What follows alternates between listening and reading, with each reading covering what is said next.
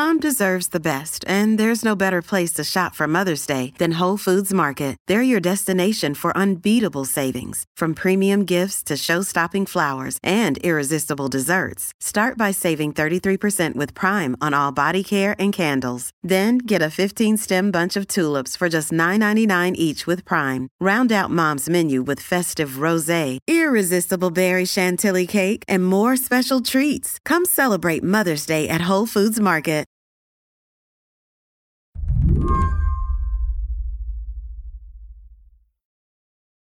I asked Oscar Lopez, who reports for the New York Times, to help describe this photograph.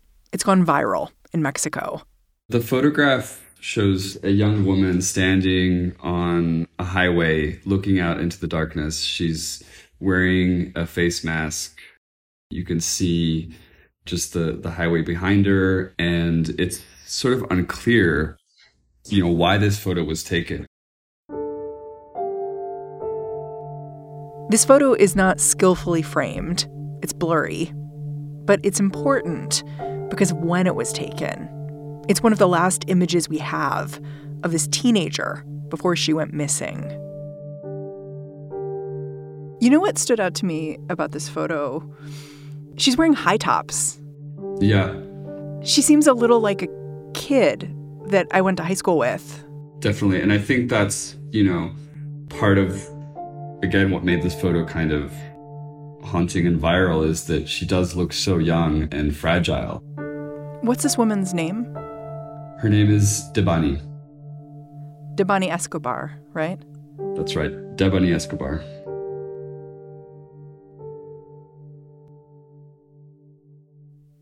Debani ended up at the side of the highway after leaving a party.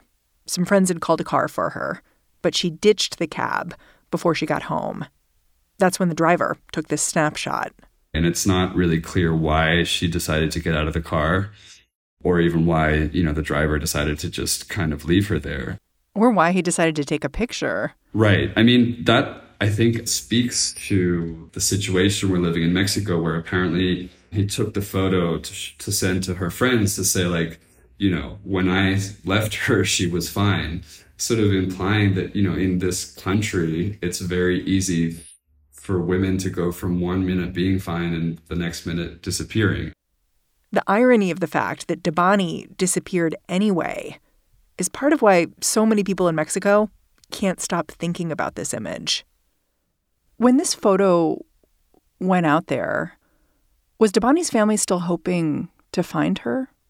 Absolutely. I think that's why they pushed it out there, because, they realized that getting that attention would help potentially to find her, and they wanted to find her alive.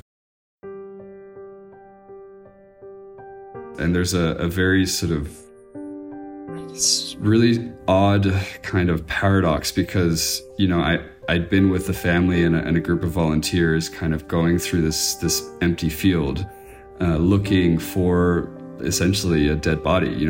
People were poking the ground with sticks, trying to see if there was kind of earth that had been recently disturbed. But at the same time, you would ask people, do you think she's still alive? And everyone would say yes. And then, I'd gone back to my hotel and was kind of thought work was done for the night. And then we got the call, the message that a body had been found in almost the same location where we'd been looking that same morning. Today on the show, the life and death of Debani Escobar. Her case has prompted outrage, but will it spark change? I'm Mary Harris. You're listening to What Next? Stick around.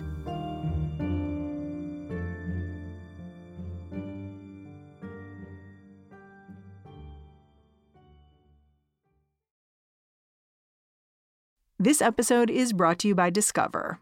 When it comes to your finances, Discover wants you to know they are the credit card that is always there for you. With 24/7 U.S.-based live customer service, everyone has the option to talk to a real person anytime, day or night. Yep, that means no more waiting for, quote, normal business hours just to get a hold of someone. We are talking real service from real people whenever you need it. Get the customer service you deserve with Discover. Limitations apply. See terms at discover.com/creditcard. Oscar Lopez has been chronicling the troubling rise in femicides in Mexico for the last few years. Thousands of women killed or disappeared for all kinds of troubling reasons. When Debani's body was found, he made sure to point out in his reporting that her case was connected to all of these other stories. 10 other women have disappeared from her region in the last month alone. But Oscar says there was something singular about Debani. He thinks it starts with her family. A lot of times when people disappear in Mexico, families are actually a lot less keen to draw attention because they're fearful that, drawing attention might implicate their own security. And so there's a lot of fear around these sorts of cases. But this family just took it upon themselves to really promote the story of her disappearance and try and, see if that would help authorities find her. I'm wondering if you can take me through Debani's story from the beginning. Mm-hmm. Can you tell me more about who she was? Yeah, absolutely. She was 18. She was a law student. Apparently, she was very popular, had a lot of friends. She was gregarious. Very beautiful. She was extremely beautiful. At one point had considered modeling. And I think that's worth mentioning that a lot of the women who disappear are poor, indigenous people. And I think that's in part what drove Debani's story to the front of the media's attention. Something that I've found sort of heartbreaking in some ways is that, just a few weeks before she disappeared, she'd actually been to a march for International Women's Day and had marched with her cousin, specifically, to protest against domestic violence experienced by women in Mexico. And then just a few weeks later, she herself disappeared. She was living in a relatively prosperous part of Mexico too, right? Monterrey? Yeah, that's right. Monterrey is one of Mexico's wealthiest cities. It's an industrial capital, very much like the business center of Mexico in a lot of ways. She first went missing on April 9th. Can you walk me through what we know about her disappearance? There's still a lot we don't know, but as far as what we've been able to ascertain from what the authorities have said and what the parents told me is that she went to a party on the night of April 8th with some friends. Her mom told me that she had told Debani, I don't think you should go out tonight. There's been all these disappearances. It's really dangerous. But Debani said, don't worry, Mom. That's just, I'll be fine. And then she went to this party kind of on the outskirts of town. She got to the party at probably 1:30 in the morning. And then at around 4:30, her and her friends decided to leave. And eventually her friends put her in a private car to send her home. And there's video that you can see her getting into this white car. But then shortly after, she gets out of the car on this highway. Security camera tape shows how Debani walked onto the grounds of a nearby motel. In some of the footage, you can see her running, though the camera doesn't capture anyone chasing her. And you can sort of see her walking around the grounds of this motel through the video camera from this restaurant. And then the last image of her is at close to 5 in the morning, and then she's not seen again. And this motel is where her body was found? That's correct. Her body was found in an abandoned water tank almost 2 weeks after she disappeared. Apparently, investigators had searched this same motel 4 separate times and didn't find her, and it was only when workers at the motel complained of a gas or smell that it tipped authorities off about her location in the cistern. Yeah, that detail from your reporting that authorities had searched already 4 times at the same location stood out to me. And I wondered what you made of it. Like, did the authorities do their job in this case? Well, that's one of the biggest questions, I think. They've been at the forefront of the case because it did get so much media attention. But throughout, there's been questions about whether what they were doing was really effective. The head of the National Search Commission, which is an agency here, a government agency in Mexico that was set up to help people find missing loved ones. In radio interviews, she discussed sort of some of the blunders or missteps that she identified from the prosecutor's office that, again, is the one in charge of the search process. Some of the more shocking revelations from the National Search Commissioner was that the parents of Debani weren't informed by the prosecutor's office that the body had been found. Oh, no. And that they were just sort of finding out this information on the news. And she actually said that she was with them, talking to them when all this information started coming out. You've noted, though, that the week before Dabani was found, authorities were still saying disappearances like hers were, quote unquote, voluntary. Mm-hmm. I didn't even know what voluntary meant in this context. Yeah, that's been something that women's rights activists have continually drawn attention to, is the fact that authorities often minimize or even try and implicate women in their own disappearances, that there was just sort of angry teenagers kind of leaving home or running away. There are certainly cases of women, young girls running away who do later turn up, and that's important to acknowledge. But even if young teenagers are running away from home, and that's how a lot of them end up missing, you have to kind of ask, what situations are they living in at home that prompts them to actually run away and lose contact with their parents? You have to think about situations of domestic violence and family abuse that are so bad that young women are forced to leave their home. And I think that's something that is rarely acknowledged by authorities.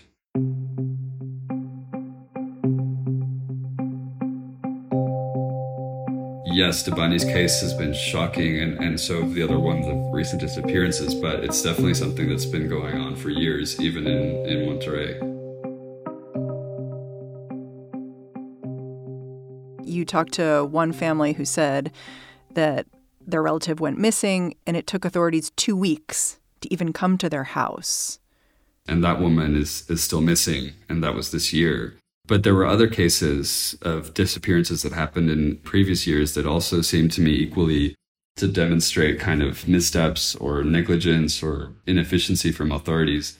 One woman whose daughter went missing in 2015, the police did come to her house quite soon after she reported her daughter missing and questioned her. But it took forensic experts a year to come to her house and look through her daughter's room, to see if there was some kind of evidence that could lead to her disappearance. A year. And at one point, authorities seemed to imply that part of the reason she disappeared was because she had tattoos. And tattoos were bad? Yeah, because they kind of suggest she was maybe like rebellious or something. Again, kind of playing into this narrative of women being the protagonists of their own disappearance.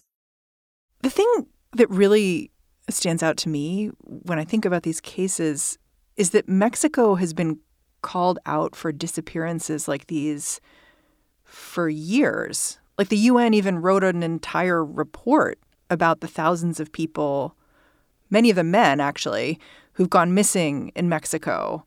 95,000 cases of disappearances. Yeah, it's a shocking epidemic.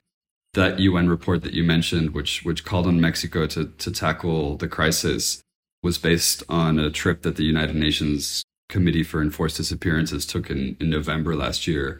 But now the numbers have actually ticked up to 99,000. So we're getting close to 100,000 people that are missing or disappeared in the country. In your story, you called Mexico an increasingly lawless nation, which struck me as a really serious claim. Yeah, it was a phrase that came to mind when I was reporting this story, and it was something I considered deeply, because I am Mexican, and I don't necessarily want to play into narratives of Mexico being this wild country that's racked by violence, and that's all it is, because I think Mexico is an incredible place, and I'm so proud and happy to live here for so many reasons. But kind of reporting this story and talking to these families, according to the UN, only 36 cases out of the almost 100,000 disappearances ended in convictions. That's not even a fraction. That's not even a fraction. And it becomes harder and harder to see how or where the law is being applied in Mexico. Back after a break.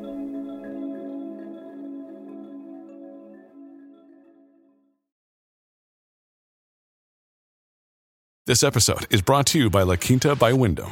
Your work can take you all over the place, like Texas. You've never been, but it's going to be great because you're staying at La Quinta by Wyndham. Their free Bright Side breakfast will give you energy for the day ahead. And after, you can unwind using their free high-speed Wi-Fi. Tonight, La Quinta. Tomorrow, you shine. Book your stay today at LQ.com.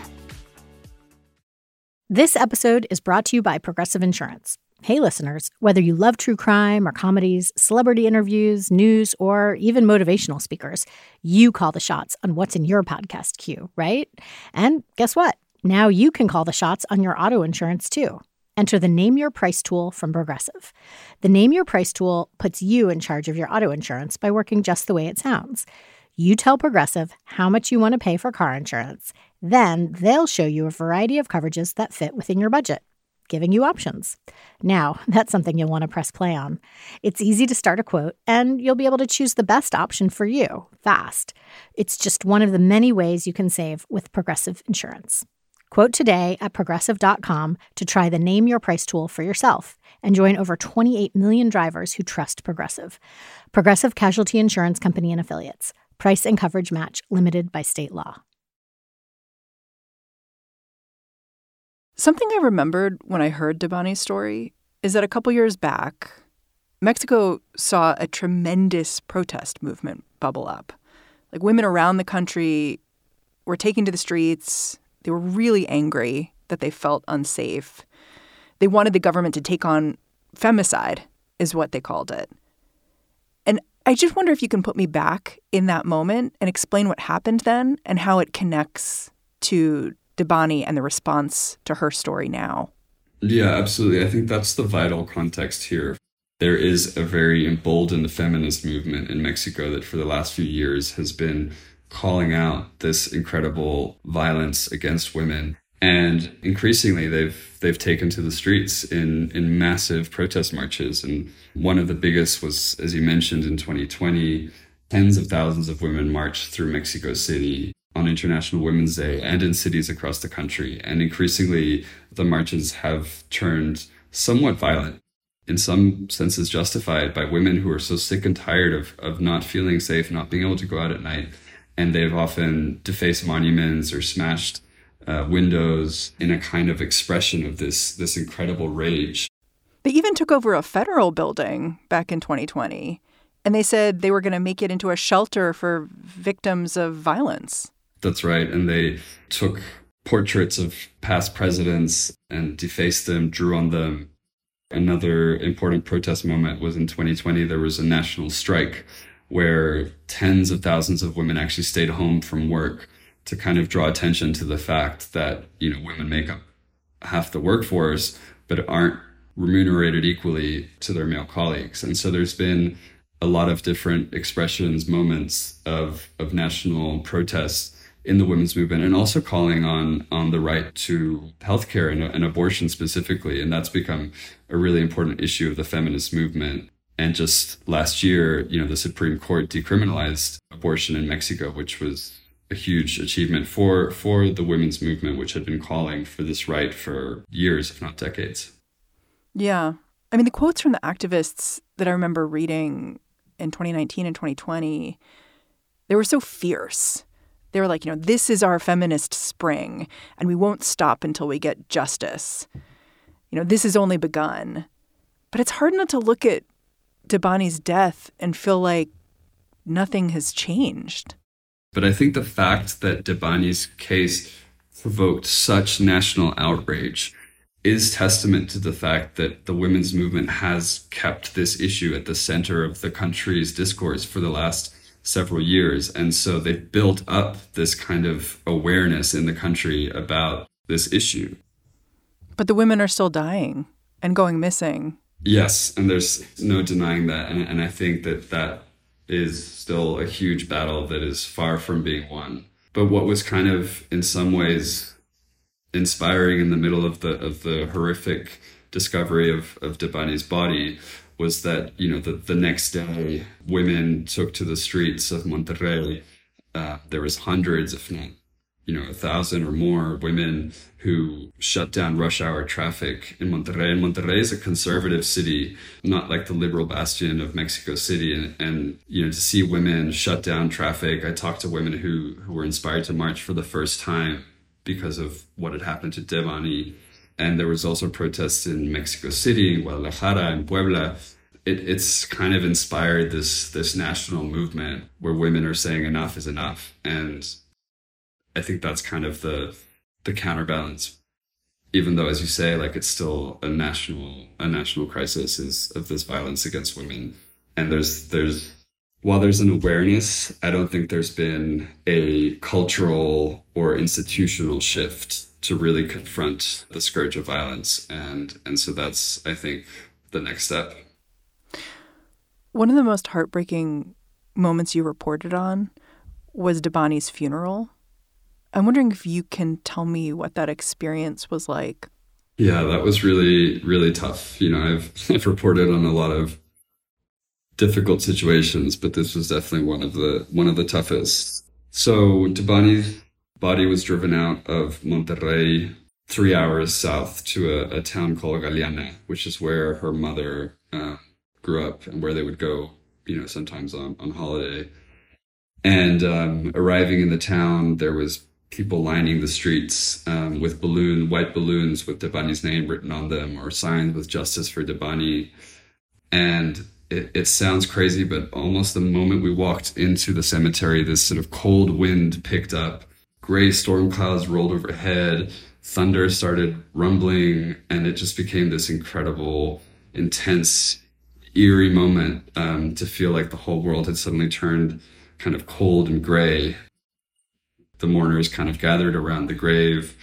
Her coffin was lowered into the grave, and then cement was poured on top. Then dozens of flowers were piled on top, and that was it. You said the women in the crowd were singing as all this happened. So many of them had these kind of phrases that were, obviously applicable to the Catholic tradition, but kind of had these echoes seemed to relate to Debani's story of like, your eyes are closed now, God will embrace you. And it was just this incredibly charged atmosphere that was so haunting. And the father, before her body was laid into the ground, gave a speech talking about how his family was just destroyed. This is his only child, his only daughter being laid into the ground. And it was one of the hardest things I've had to witness in a long time. As horrible as this scene was, Oscar couldn't help but think about the other families he'd spoken with as he reported Debani's story. Even though her family's heartbroken, there are families for whom even a funeral would be a kind of luxury. They at least have the certainty of knowing that they're where their daughter's body is, and they have a place to go and mourn her. And so many thousands of families in Mexico don't have even that, tiny privilege of being able to have that sense of closure, because their missing loved ones have vanished, essentially, and all they have are their questions. I think in Debani's case, the family just still wants to know what happened between, that video where we can see her in the motel and then her body ending up in this underground water tank. Did she fall? Was someone chasing her? There's just so many questions that are still unanswered, and I think they just want to get to the bottom of what really happened to their daughter.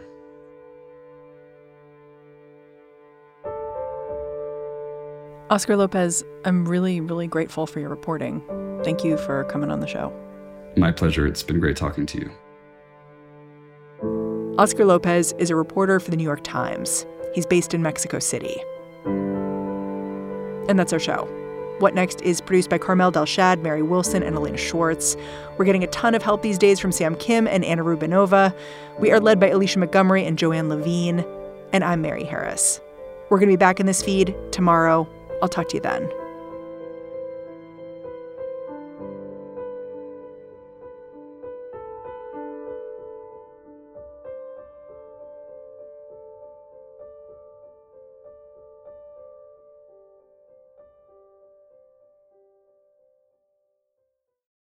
This is the story of the one. As a maintenance engineer, he hears things differently.